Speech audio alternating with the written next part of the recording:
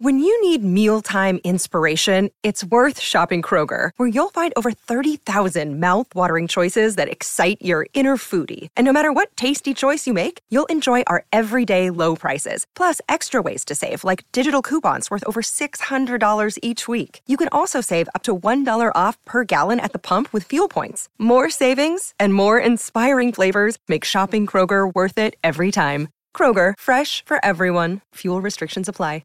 Hello, everybody. This is Marshall Poe. I'm the editor of the New Books Network. NBN listeners like to read books and buy them. So we thought we'd tell you that right now, our friends at Princeton University Press are having a remarkable site-wide sale. You can get 50% off books, including ebooks and audiobooks, with the code 50, F-I-F-T-Y, at checkout until May 31. You can save some real money on Princeton University Press books. I encourage you to go there and check it out. Welcome to the New Books Network. Hi, everybody. Welcome to New Books in Psychology. I'm Eugenio Duarte, your host, as well as a practicing psychoanalyst and clinical psychologist in Miami. Today, my guests are Drs. Patricia Gherovici and Christopher Christian, editors and contributing authors of the book Psychoanalysis in the Barrios, Race, Class, and the Unconscious, published in 2019 by Routledge, which they are here to discuss with me today. I'd like to tell you a little bit about my guests. Dr. Patricia Gherovici is a psychoanalyst in private practice in Philadelphia and New York, an analytics supervisor, and a recipient of the 2020 Sigourney Award for her clinical and scholarly work with Latinx and gender-variant communities. Her single-authored books include The Puerto Rican Syndrome, winner of the Gradiva Award and the Boyer Prize, as well as Please Select Your Gender, From the Invention of Hysteria to the Democratizing of Transgenderism, and the book Transgender Psychoanalysis, A Lacanian Perspective on Sexual Difference. Dr. Christopher Christian is a psychoanalyst in private practice in New Haven, Connecticut, and co-editor of the book Psychoanalytic Perspectives on Conflict with Morris Eagle and David Wolitsky. He is also co-editor with Michael J. Diamond of the book The Second Century of Psychoanalysis, Evolving Perspectives on Therapeutic Action. He serves as Dean of the Institute for Psychoanalytic Training and Research, also known as IPTAR, where he is also a supervising and training analyst, and he was co-executive producer of the documentary Psychoanalysis in el Barrio. Patricia and Chris, welcome to the show. Thank you. Thank you for having us with you. My pleasure. First, I want to wish you congratulations on receiving a 2020 Gradiva Award for the book you're here to discuss today, Psychoanalysis in the Barrios. For those who are unfamiliar, the Gradiva Award is given by the National Association for the Advancement of Psychoanalysis. How does it feel to have your work recognized in this way? I want to say, Patricia, how does it feel? Because this is the second Gradiva Award that you've received. I can say for me, it was quite a pleasant surprise and such a validation of so much hard work. But Patricia, I wonder what you think. That was always because this time the work of writing was not as solitary as usually is. I have had the experience of writing on my own. It is a nice way of forcing yourself to take yourself away from social interactions, family life, clinical demands, but it's a lonely task. In the case of this book project, was very nice because I had an excellent companion, and I want to take the opportunity of this interview to publicly thank Chris, because this book has happened because of Chris. He was his idea. He contacted me and offered me the possibility of collaborating with this project. That it is a lot of hard work. Editing a collection takes a lot of silent, almost invisible work. So it's such a wonderful reward to see it come to fruition in a book that I feel very proud of, because we have had amazing contributions. We have gathered a selection of wonderful authors that each of the articles in the collections has something very new to teach and to discover. Because when Chris approached me, initially I was a little hesitant, thinking, well, I had already covered over this area, had already written in 2003 the Puerto Rican syndrome. Is there anything new one could contribute to the field? And thanks to Chris and the contributors in our collection, I have to say that I learned many things, and there are many new things I want to continue learning and exploring. So it was really a wonderful and stimulating process, and even an adventure, I may say. Now, some of our listeners may know you from your appearance in the 2015 documentary film Psychoanalysis in El Barrio. Was the film an inspiration or a catalyst for the book? Yeah. There's a little bit of a history. There were a series of conferences that led up to the film, and so the first one was Latin American Contributions to Psychoanalysis, and this was at the New School for Social Research, co-sponsored by the New School and IPTAR. And then there was a second conference called Psychoanalysis in the Barrio, meaning one.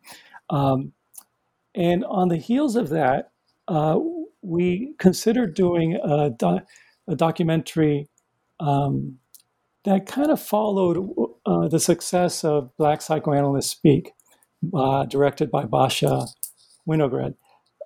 That documentary really took the field, maybe by surprise, but it really captured the attention of so many people.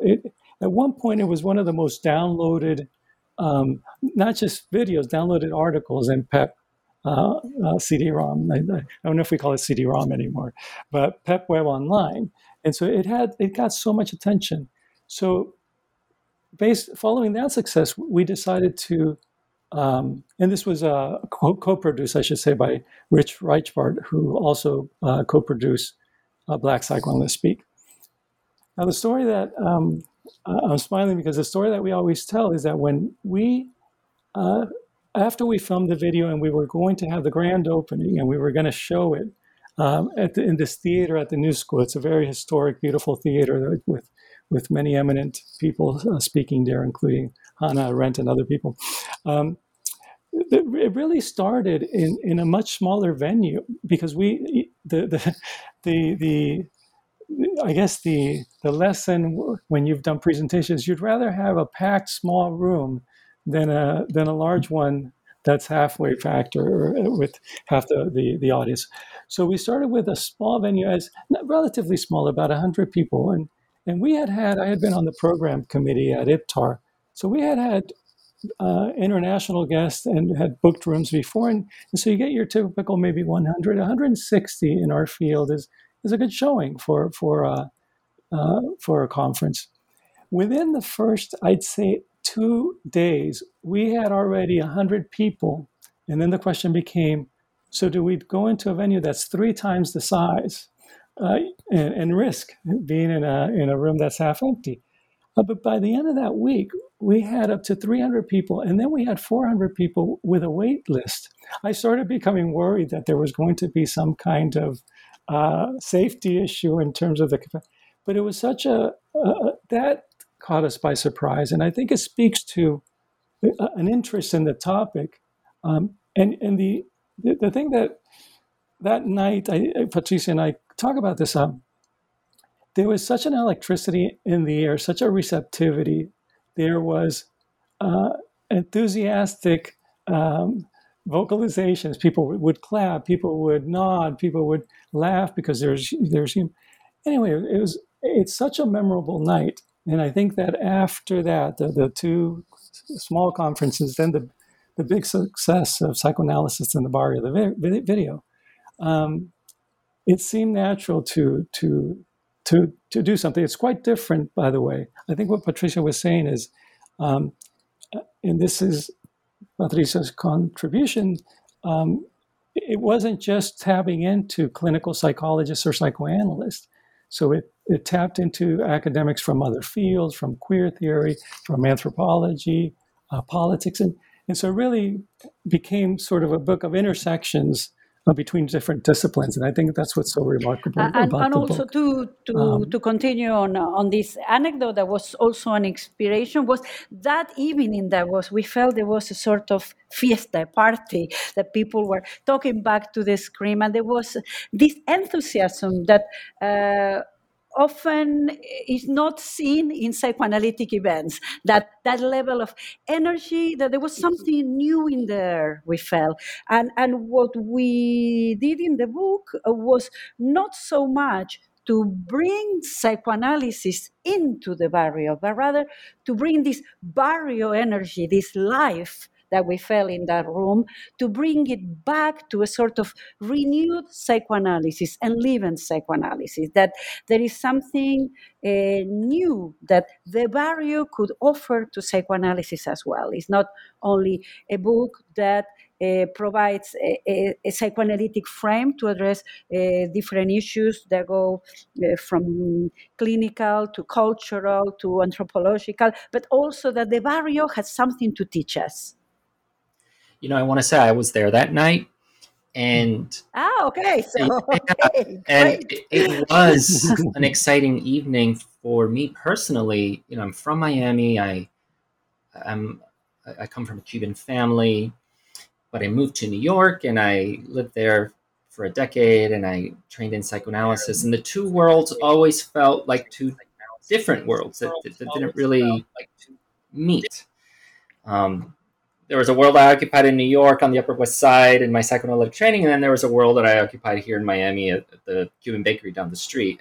And so it was a chance to be in both worlds at the same time. And I do, now that you mention, I do remember people cheering and clapping at certain parts of the film. So clearly there's an energy around, a vitality around this topic. I want to ask about the title, because you use the word barrio, but what exactly is a barrio, and how are you using that term in this volume? Okay, that's a good question. Thank you. It's interesting. When we the connotation of the word in Spanish, barrio, means simply neighborhood, mean home. So there would be a sort of positive connotation. In the context of the US, often barrio represents marginalized, economically challenged social location, and often a marginalized social location with high levels of poverty and also very high levels of violence. So you may wonder why inserting psychoanalysis in such a controversial context. And if we look at the etymology of the word barrio, it comes from the Arabic bari, that also means exclusion. And what we precisely try to challenge in the book is this idea of the exclusion, that barrio would mean outside, that there is there an outside of psychoanalysis? Is there an inside of psychoanalysis? Our argument in the book is that there isn't such a difference, that psychoanalysis, and this is often a sad experience I have every time I share at a dinner party, at a lecture hall, my experience working with poor people of color in a barrio setting, and I'm sure that I have conducted psychoanalytic cures in such a setting. Often the knee-jerk reaction is surprise. It's as if it would be impossible to use psychoanalysis with those people. And what we want to challenge precisely is this imposed border that ultimately, rather than relating to issues of poverty, as if poor people would need an intervention that would be aimed only at immediate result, that they have real problems, quote unquote real, which of course they do have problems that need to be addressed with social means. But that, and I always make the same joke, but I will I will indulge and say it again, is as the implicit prejudice is as if they were saying that poor people cannot afford to have an unconscious, which is an absurd construction. So people of limited economic means can still have reverie, can have imagination, can have an unconscious, have sexuality, and can benefit from psychoanalysis. And in the same way, psychoanalysis can benefit from exploring its political emancipatory potential. So it's a two-way road in that sense. So the idea of barrios, another, there was the issue of the plural that also Chris mentioned in passing. We pluralize barrios to precisely challenge this idea of exclusion. There is not only one barrio, but there is several barrios, and also to welcome contributions of psychoanalysts from other locations. We have contributions from a historian, Mariano Plotkin, who examines how psychoanalysis was received in Latin America. So we expand the barrios into other similar social locations where psychoanalysis also found a home. I'd like to read, Patricia, from your chapter. Oh, sorry, Chris, did you want to jump in? No, go ahead. Yeah. Well, I'll only say this: that first of all, I'm struck that even to this day we're surprised by barrio and psychoanalysis in the same title. There's something almost subversive about it, and I had the same experience back in 1994, I think, when I read Rafael Javier's paper, The Suitability of Insight-Oriented Psychotherapy for the Hispanic Poor. And I thought Hispanic poor and insight-oriented psychotherapy seemed like such separate things. It seemed so subversive to have them. But 20 years later, we still have that reaction. So I wanted to comment on that. But the other thing I wanted to mention, because what Patricia says, we often think of the barrio as a place of misery. But what we saw that night was that the barrio was a place of liveliness, of humor. In one of the conferences, one of the participants told her mom, "Mommy, I'm going to see psychoanalysis in el barrio." And she said, "Salud a tu tía." She thinks of the barrio as the place she's going. But that kind of humor we saw throughout that night, and I think it's a different way of having the barrio be present and kind of. So it's bringing psychoanalysis back home. That's right. There's something anyway. So that was it's a little bit of an aside. Because as opposed to in what has been the experience of North American psychoanalysis, and by North American, I talk about very north. I would say north of Rio Grande, because Mexico has a different development in psychoanalysis. In the U.S., in particular, psychoanalysis has been associated with a practice. Serving the well-to-do.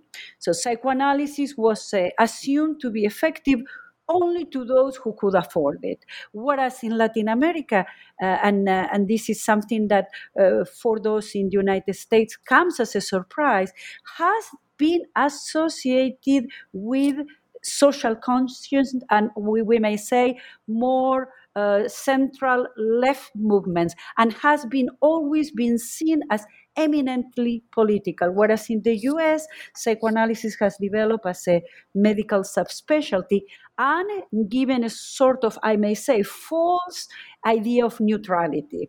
And psychoanalysis has seen itself in the US as divorced from politics and impermeable to the pressures of history, whereas in Latin America, the experience has been very different, and this is something that Nancy Hollander also illustrates in her chapter in our collection, that for psychoanalysis, she examines the case of Argentina in particular. Political activism and psychoanalytic practice were synonyms. That to be a psychoanalyst in that kind of context meant assuming a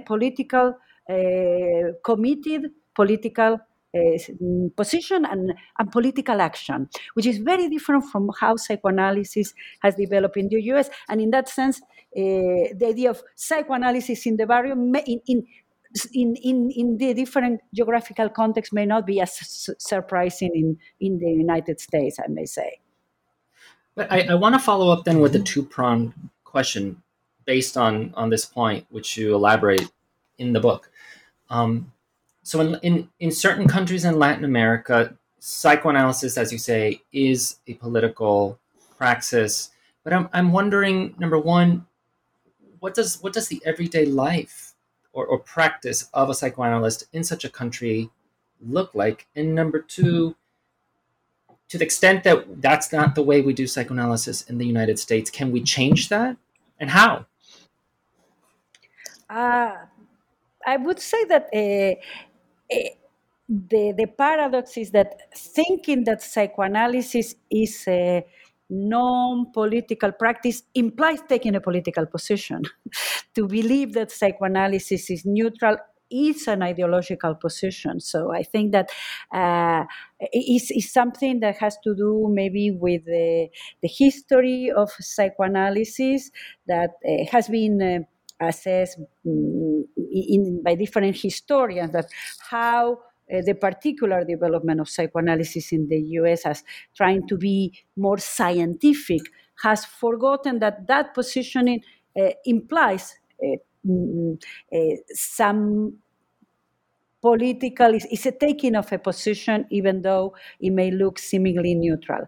In terms of how is the everyday life of a psychoanalyst, it's a very interesting question, Eugenio, because I think that there we have to maybe separate how psychoanalysts intervene as citizens. And I think we have seen all of us, if our listeners are practitioners, we all have seen an important change, I would say, since 2016, at the time Trump got elected, that the conversations on listserv have changed in their tone, that during COVID, that it was very clear that psychoanalysts, we had a social role to play, and we could not be divorced from our social context. And I think maybe being forced to practice during the pandemic via Zoom has maybe forced us to question how to think of analytic neutrality in ways that are more productive, both clinically and also political. And I have seen, and it's a development that I personally applaud and welcome happily, that I saw much more political engagement in all different groups that psychoanalysts had maybe a step out of an illusion of being outside the social link. And so I think that perhaps what has happened during, maybe there is more discontent in the United States, I may say. I have a limited experience because I moved to the US in only 1989, but I would say the last 30 years, I see more discontent, explicit, but more political engagement as a result. That reminds me of how was my experience in Argentina, where I am originally from, where people are always unhappy. So they feel that talking about politics is a survival strategy. You need to complain, you need to challenge the status quo, you need to criticize the government, and then you feel more alive. And there is no clear division between your position as an analyst and your assuming a political position as well. So I also want to go to the question about how we bring psychoanalysis to the barrios. You make the point that in the United States, psychoanalysis is often practiced among the well-to-do, for the well-to-do, but at the risk of being a bit concrete, and given the way that mental health treatment is distributed these days, where folks who are more economically disadvantaged tend to have access to clinics where they see a high volume of patients and not so much to psychoanalytic offices. Is there a way that we can change that? Well, my proposal will be simple, is by following this idea of bringing the barrio back into psychoanalysis is that in my private practice, I offer a sliding scale fee. The sliding scale slides up and it slides down. So for somebody who is very well to do and can pay a full fee, that's great. But if somebody is willing to do the work, and we agree that we could both benefit from the process, that we can work together, I offer a sliding scale fee, and that's how, for instance, I happen to speak Portuguese as well. So there's a big Portuguese-speaking community in Philadelphia. I have many patients in my practice that are maybe cleaning housekeepers, cleaning persons, construction workers, and they are happy to have access to psychoanalysis. I remember talking to a cleaning lady and asking her, well, why did you want to talk to a psychoanalyst? She said, well, when I lived back in Brazil, I heard that was a good idea to talk one day to psychoanalysts. Now I live in the US, and now that I have this cleaning job that pays me an okay salary, now I can finally do it. So I think one could bring back the barrio into a private office, and I think this is a spirit that has been forgotten and that goes back to the early days of psychoanalysis when during the two world wars, Freud had a network of free clinics where he asked any psychoanalyst that was part of the very early emergent psychoanalytic movement to provide at least 1 hour of pro bono work a week. So for Freud, in the early days of psychoanalysis, the psychoanalyst was meant to provide a sort of social service, we may say, or have a more varied, politically and socially engaged practice. Yes, Chris, I think you were. Well, in your question, Eugenio, there's an important implication that's made very automatically, and I think Patricia has said this in her writing, and that in the United States, the assumption is that Hispanic equals poor, and so we immediately know what you're talking about when we say, how do we work with the Hispanic, given that they don't have a. So the assumption, and I think it's probably a correct one in a way, that to speak of Hispanics in the United States is to speak of a poor minority. And so then the question is it that there's a rejection of Puerto Rican patients in private practices because they're not amenable to psychoanalysis, or is it a financial choice that the analyst is making? We, in 1998, Richard C. Friedman, Wilma Bucci, and I conducted a research of the practices of senior psychoanalysts who were members of the American Academy of Psychoanalysis. And we found out that the median income back then of the patients in this sample was $200,000. In other words, they were treating relatively well-to-do patients. And it wasn't that they were treating the worried well, because another thing that research showed was that, in fact, they were very severely ill patients that were being treated in private practice. But for the most part, they were treating well-to-do patients. And there's a scene, by the way, in the video that is very poignant. And you may remember when Ernesto Mojica talks about a patient where the patient is worried about asking him whether he could use the couch, and Ernesto says, "Well, why do you hesitate to ask?" And he says, "Because I think it's for the well-to-do." In other words, that even the bias, even the patient understands the bias that exists in keeping them off the couch. So it's a financial question, not just a clinical one. And I think that's very important. What we may say that Ernesto is a beautiful, very moving passage in the documentary. What he illustrates is the idea that there is only one resistance in analysis, the analyst's resistance, not the analysand's resistance. That if the analyst is willing to overcome maybe the shared prejudice and in a way, honor psychoanalysis as a practice of hospitality. When I mentioned this, somebody made the joke that we are in the hospitality industry. But psychoanalysis is about hospitality. We welcome when somebody contacts you the first time, rings you up. You don't know who you're going. You may talk a little on the phone and have a sense of who is coming to your private practice, but then you open the door of your office and you don't know who you're going to encounter. So it is a practice that, in a way, it entails this leap of faith that we welcome somebody into the private space of our office. And I think that it's important to honor that as the essence of our practice, that we need to extend that practice of hospitality to whoever may benefit from a psychoanalytic intervention.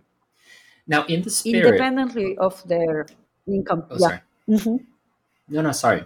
Yes, in the spirit.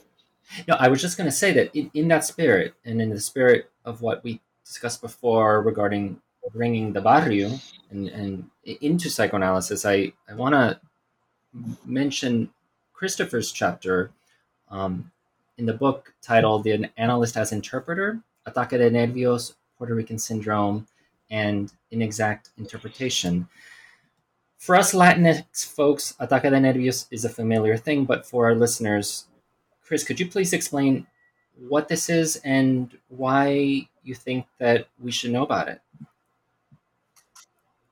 Yes.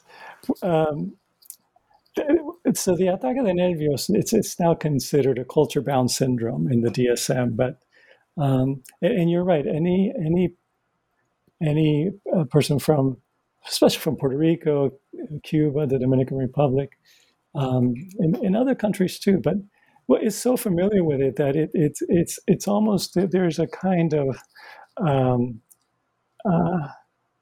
that familiarity brings a smile when we talk about Ataque de Nervios, because your aunt had one, and your girlfriend, whatever. So, but it's in essence, it looks like a seizure. If you see it in a clinic, sometimes it's often something observed in Latinas, where following some kind of event, and it's usually precipitated by event. It's not like a panic attack that can happen uncued. It happens, and there's a distress response, and it's a distress response that enlists the intervention of the person's social support network. It always happens when the person is with someone. I mean, I don't know if I include this in that chapter, but one time I asked a group of students when we were talking about Ataque de Nervios, I said, so would you ever have an attack? I would ask them, what is it? How do you treat it? Everyone knew. And then I said, would you ever have an Ataque de Nervios when you're home alone?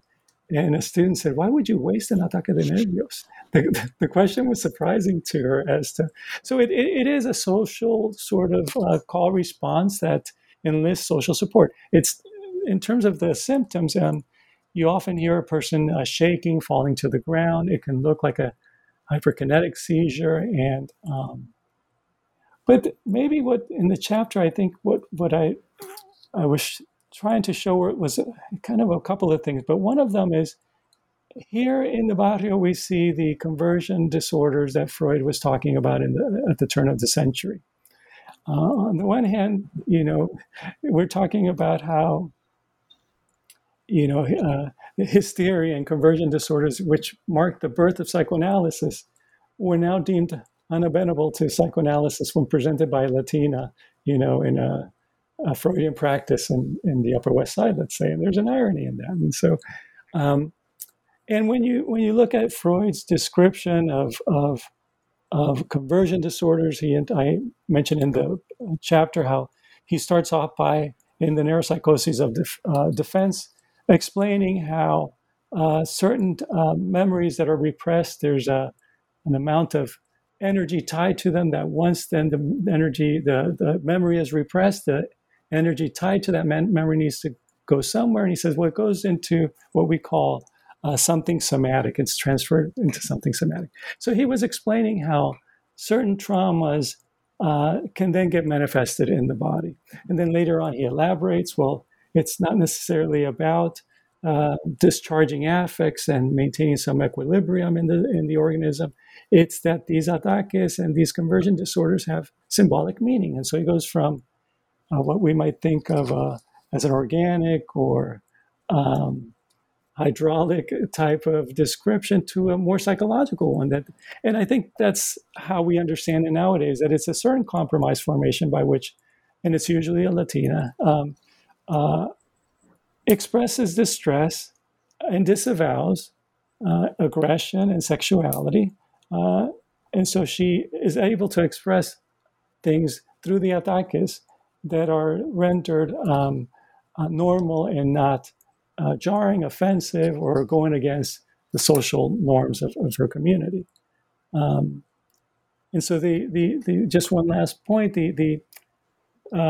when I talk about Glover's idea of the inexact interpretation, Glover had this idea that there's certain interpretations that, by virtue of being somewhat removed from the true source of anxiety, provide relief of the anxiety. In other words, they almost serve defensively. And what we see with things like panic attacks, but even ataque de nervios, when you label them, the diagnosis itself can become an inexact interpretation to the extent that it doesn't really address the true sources of the person's impulses, fears, defenses, and compromise formations. But it's not a language. It removes them enough so that it gives some symptom relief. But it complicates then the treatment and the person knowing themselves better and all of that we see in psychoanalysis. And so that was that part of the inexact interpretation that I was. And what then is Puerto Rican syndrome, and is it different from ataque de nervios? Well, here the authority on that is certainly Patricia, because there were two books, I think, in my graduate school. Javier had a huge impact on me, and then I come across Patricia's book, The Puerto Rican Syndrome. And it's hard to read any other piece of work that addresses it so comprehensively as Patricia. And so I'll defer to her to describe the Puerto Rican syndrome. Thank you, Chris, for such kind introduction. The Puerto Rican, the same question you asked, Eugenio, I asked myself. I was working in the barrio in my clinic, and there I encountered this strange label, Puerto Rican syndrome. I have never heard in all my studies any other diagnosis associated with a nationality. You don't have French melancholy or American anxiety or Argentinian narcissism, even though these two labels could describe a lot about those cultures. But there is no, in the very wide psychiatric nomenclature, there is no nationality attached to a psychiatric diagnosis. But then you have a Puerto Rican syndrome, and we know that Puerto Rico is not an independent nation. It's a complicated, has a complicated status, Puerto Rico, and there it is, a diagnosis that already is quite problematic, not only from a political perspective, but also from a clinical perspective, because looking at it closely, it described as, Chris said it very well, something that could look initially like a very severe case of epilepsy or a sort of a seizure or an explosion of anger, often destroying objects, but followed by amnesia, attacks of rage. But that look at it closely does not have any, like it would be with a true situation of epilepsy. There is no anatomical correlate. There is no organic cause, but a psychogenic cause. It's caused by extreme emotions. In the local idiom, the ataque de nervios is an expected reaction that, interestingly enough, is not considered pathological. In one, I remember exploring the literature. It says that if you have an ataque de nervios in New York, you end up in the emergency room and you end up with a terrible diagnosis of severe psychosis. If it happens in San Juan, Puerto Rico, somebody brings a little air, gives you a little alcoholado or the agua de Florida, a little perfume, wipes the sweat from your forehead, and it's done. So we see how the eye of the examiner that in a way the Puerto Rican syndrome, also when it appears in the standardized manual of diagnosis, such as the DSM of the American Psychiatric Association, you could see that cultural prejudice transforms otherness into a pathology, because in the local context is considered an expected reaction to severe stress or a loss of a loved one, severe trauma. And in the cultural context in which this cultural form of expression is not sanctioned as normal, it is seen as a severe pathology. The other interesting thing that I encountered examining the Puerto Rican syndrome is that historically it started being, the label was invented in the 50s during the Korean War, which is something I take again in my contribution to the collection, that also expresses the very complex position of a Puerto Rican citizen who is at the same time an American citizen who is fighting during the Korean War with the US flag and also carrying the Puerto Rican flag, and explains the complicated position in a sort of post-colonial situation for the Puerto Rican population that is not completely away from a situation of colonial subjection. What I want to say, maybe to put it, maybe make it short, it's a very complex issue, but that at times a clinical manifestation, somebody showing up at a clinic with reporting that they had an attack the night before, or something that will be labeled as a Puerto Rican syndrome, that what you see that at times a clinical symptom could function as an allegory of a social situation, that the clinical and the social cannot be told apart, that in a way one individual manifestation could also talk for a suffering shared by a community. And that's something that for which psychoanalysis is uniquely prepared to respond to account for those two levels taking place at once, that one could not look at these symptoms without taking into account the social context, the history of the community, the language that community uses. That, for instance, in my practice in the barrio, was very interesting because I had to learn a new language. Neither my mother tongue Spanish was enough, not the English I had learned at school. I needed to be taught by my patients Spanglish, which is this in-between language. And I think that's a nice metaphor of how the suffering is in this in-between situation, being between two cultures, being between two languages, and also in for a population challenged by barriers of class, language, gender, race as well. So and unlike what we may think, if we imagine that psychoanalysis is a sort of in its most classical presentation, I believe that psychoanalysis is uniquely equipped to address all these levels at once. Now, if the condition, ataque de nervios, reflects a sociopolitical reality, then does that mean that giving it a DSM diagnosis is a political act or has sociopolitical implications? Yeah, it's a form.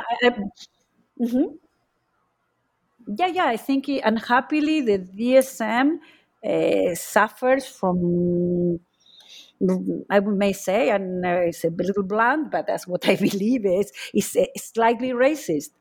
Certain diagnosis, if you look, for instance, that there is this cluster separated called culturally bound syndromes, it happens to belong to cultures that are other to mainstream American culture.